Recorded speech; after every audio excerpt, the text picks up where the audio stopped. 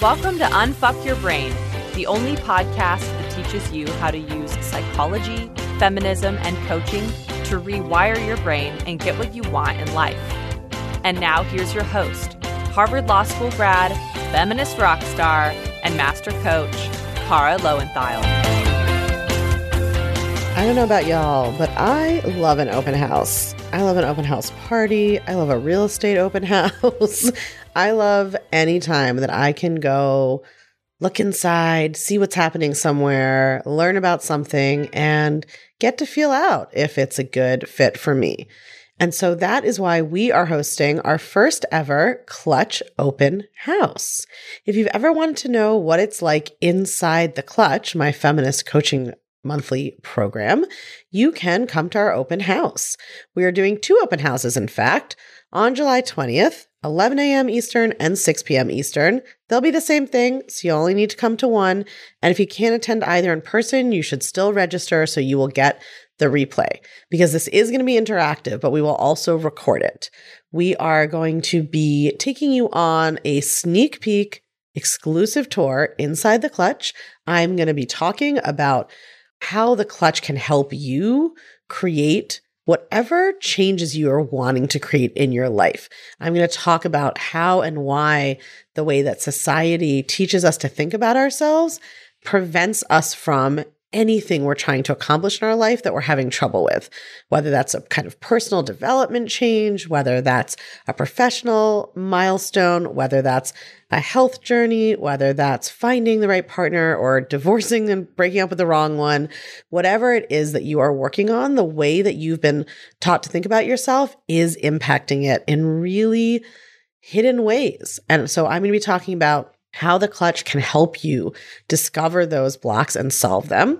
I'm even going to do some live coaching so you can see what that's like. We're going to do a tour inside the Clutch so you can see all of the incredible sort of spaces, classrooms, resources that we have. You're going to get to meet the Clutch coaches who help me teach and coach inside the Clutch. And we will even have a little giveaway. The first 20 people who join the Clutch when we open the doors on July 20th will also get a special bonus. So you should come if you're curious about the Clutch and you're not sure, but if you know you want to join the Clutch, then you should definitely also come, because if you're there live when we open the doors on July 20th and you're one of the first 20 people to join, you will get a free gift that I designed myself that I'm very excited about, that you will learn about on the open house call. So here's how to register. Text your email address to +1 347 997 1784. Again, text your email to +1 347 997 1784. And the code word is OPEN, just OPEN, open, or go to unfuckyourbrain.com/open. Unfuckyourbrain.com/open. These are going to be so much fun, such a great way to see me coach live, learn about the Clutch, see everything that's inside, learn more about how it can help you, and spend a little time together talking about changing our brains, which is our favorite thing to do. I'll see you there. Hello, my chickens. How are you? I am a little congested, you may hear, but we're going to power through here. If I sound a little more nasal than usual, though, that's why.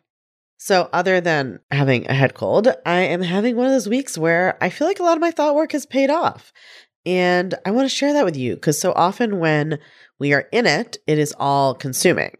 And then as we change our thoughts, the irony is that we don't notice the problem as much. So we often don't stop to really see where we've grown and changed, because it happens bit by bit and it just becomes normalized in our experience. And so one of the places that I saw this really pay off this week was around body image. And this is an area that I have done so much work on over the years. And as I've mentioned on previous episodes of the podcast, I have kind of a new frontier of this to work on recently, because I have been doing some filming for a potential project. And I've been watching myself on film a lot, and it's filming I don't control. So however the videographer or the cinematographer decides to shoot me, like, that's how I show up. And we all look different mediums. And I think we get used to how we look in certain mediums. So I've done a lot of work on loving how I look in photos, how I look in the mirror, how I look on Zoom, but how I look on film is different because it's a different type of lens, different type of film, a different medium, different angles, etc. So the first time that I saw some of the footage, I had a really negative body image reaction, which was pretty tough. And then the second time I saw footage, it was still rough in my brain, but it was a little easier. And then the third time, there were still a couple of shots that I really struggled with, but overall, I was like, okay. And the fourth time, just now, or the last time before I'm doing this episode, there were like one or two shots that bothered me, but I was able to just let that reaction be there and it passed. And the rest of it, I was really fine with. So what's wild to me about this is I actually didn't even work on my thoughts about the film very much.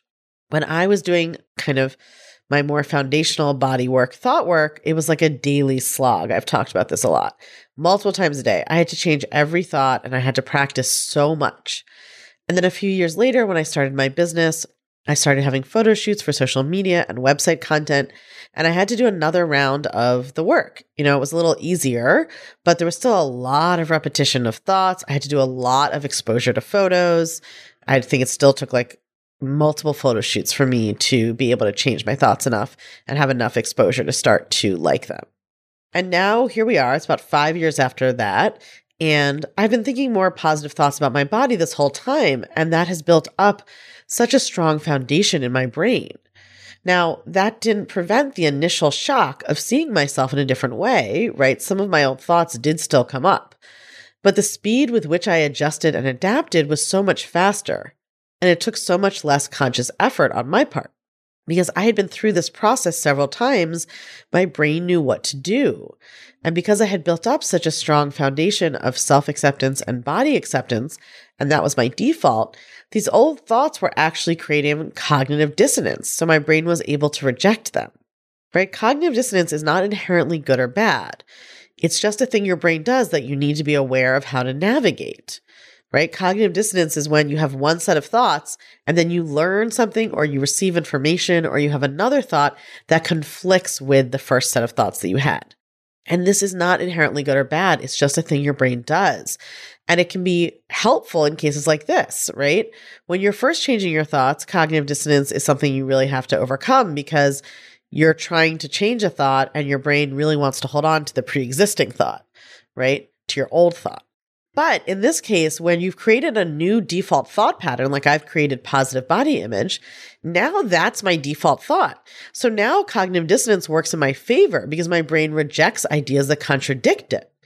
So if I've truly switched my default thought pattern to something like my body is perfectly fine the way it is, when my brain offers something up like you look fat and gross or whatever, my brain actually rejects it. So cognitive dissonance is a pain in the ass when you're first changing your thoughts, right? Your brain's trying to reject the helpful new thoughts. But once those new thoughts become your default, it actually can work in your favor. So here's how this kind of relates to today's topic. One of the reasons my brain was able to do its thing and process a lot of this subconsciously for me is that I did not react to these body image thoughts when they came up. And I did not react to the negative emotions either. I let them flow through. I had a little cry and I moved on. Right? And this is the one thing that matters more than your thoughts. Your thoughts are so important. They determine so much of your mental and emotional state, the actions you're able to take or not take, right? The returns you're able to create in your life. But what is even more important than the thoughts you have is your reaction to the thoughts and to the feelings you have. Often when I coach someone, they have a negative feeling that they find kind of intolerable. When a negative emotion feels so intolerable, we will do anything to escape it. It's almost always not just the emotion we're responding to when it feels that bad. What feels intolerable is the reaction we have to the negative emotion. It's the story we tell ourselves about the emotion. Sometimes that story is subconscious and instinctive, right? Humans do not like pain. So when we start to feel a negative emotion, we resist it. We want to run away from it or drown it out with other sensations or numb it out with substances or take some kind of impulsive action to change it fast. We've talked a lot on this podcast about how resisting negative emotions makes them worse. I'll probably be talking about that forever because it's a lesson that I personally have to relearn all the time, and I'm sure that you do too. Sometimes the story we have about a thought or emotion is conscious. So we may be thinking to ourselves, I hate feeling this way. I can't stand this feeling.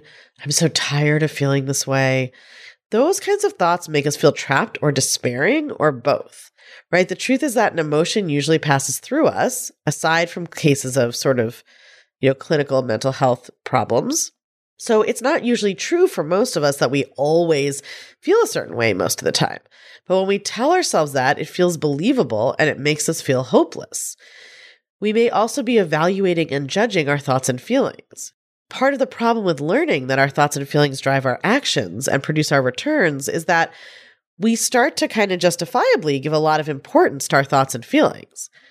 But the point of thought work isn't to turn your thoughts and feelings into the things that you feel control you, right? That you have to be then afraid of your thoughts or feelings or try to get them perfect so you can be happy. We're not trying to substitute your thoughts for whatever else you used to try to do perfectly to be able to be happy. It's your relationship to your thoughts and feelings that will actually change your life, right? Above and beyond any specific thought pattern, developing a new way of relating to your own brain and emotions is what will transform you. Sometimes what I see happen is we realize that something is a thought pattern. Like, let's say I was coaching someone recently about this on scarcity versus abundance, right? Which means like believing that there's not enough of something to go around, success or love or money or whatever else. That's scarcity. Like there's not enough to go around, or there's enough for other people, but not for us. And then abundance is like, there's plenty of that to go around. There's enough for me too. So at first it can be a relief to realize, oh, this is a thought pattern. This isn't just a true reflection of the world. But then we start to judge our progress and be reactive to our scarcity thoughts, right? We're in a hurry to finish the process. We want to have the breakthrough, to be done with the thoughts. And so every time the thought comes up, we get upset that it's still there, and we blame the thought for how we feel. And that seems intuitive because you've learned that thoughts create feelings.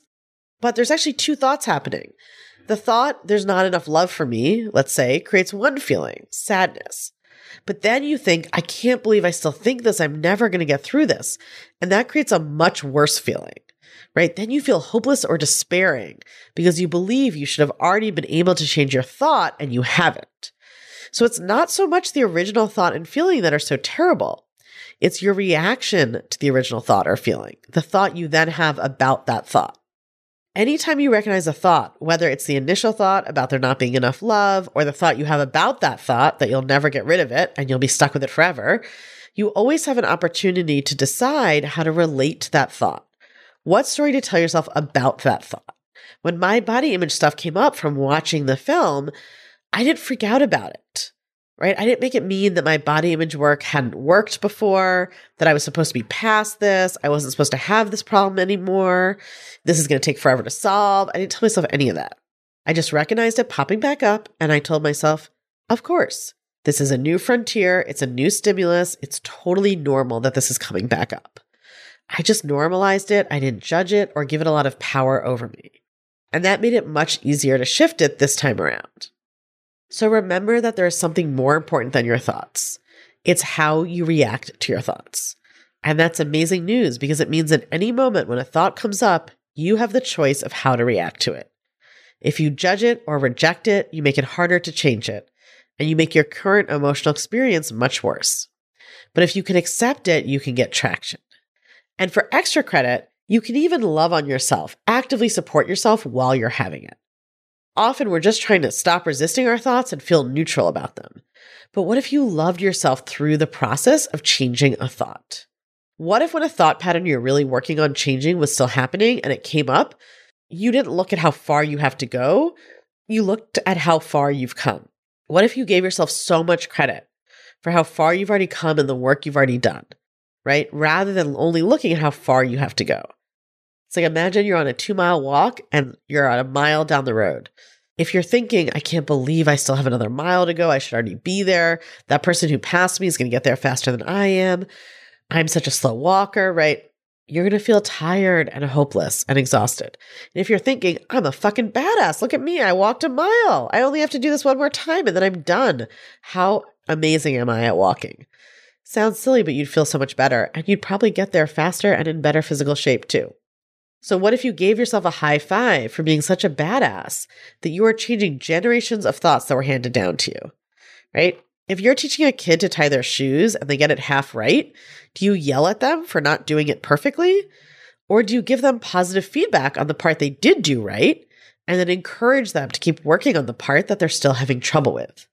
You can talk to yourself in the same way. Loving on yourself and celebrating yourself, seeing awareness of a thought pattern as progress, seeing a thought pattern come up only sometimes as amazing progress because it used to be always, that is going to change your life no matter what thoughts you're having. If you want help walking through this and learning exactly how to do this, then I want you to get on the waitlist for the Clutch so that you know the next time we open up for new members. You can text your email address to +1 347 934 8861. No password necessary. Just text your email to +1 347 934 8861 or visit unfuckyourbrain.com/clutch. That's unfuckyourbrain.com/clutch. Make sure you are on the Clutch waitlist. We are going to be opening up again next month and you do not want to miss it. I'll see you there.